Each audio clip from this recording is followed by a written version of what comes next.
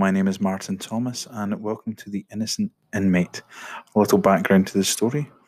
I was falsely accused and found guilty, convicted, and sent to prison for crimes which I did not commit.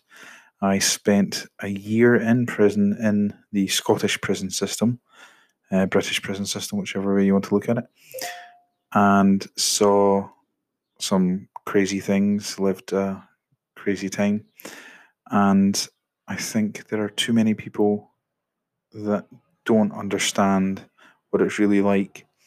Lots of people have been asking me questions off the back of the TV show Time with Sean Bean and Stephen Graham. Was prison really like that? Did this really happen? Things like that.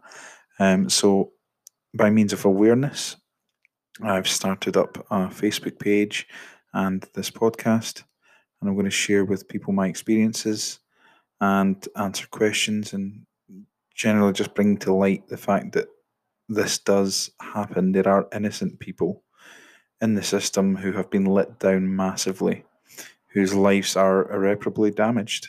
And I am thankfully one of the lucky ones who have managed to clear their name. However, I know there are definitely others who have not been so lucky. So any questions, any people who have gone through anything they'd like to share, people who want to come on, feel free to pop us an email at theinnocentinmate@gmail.com.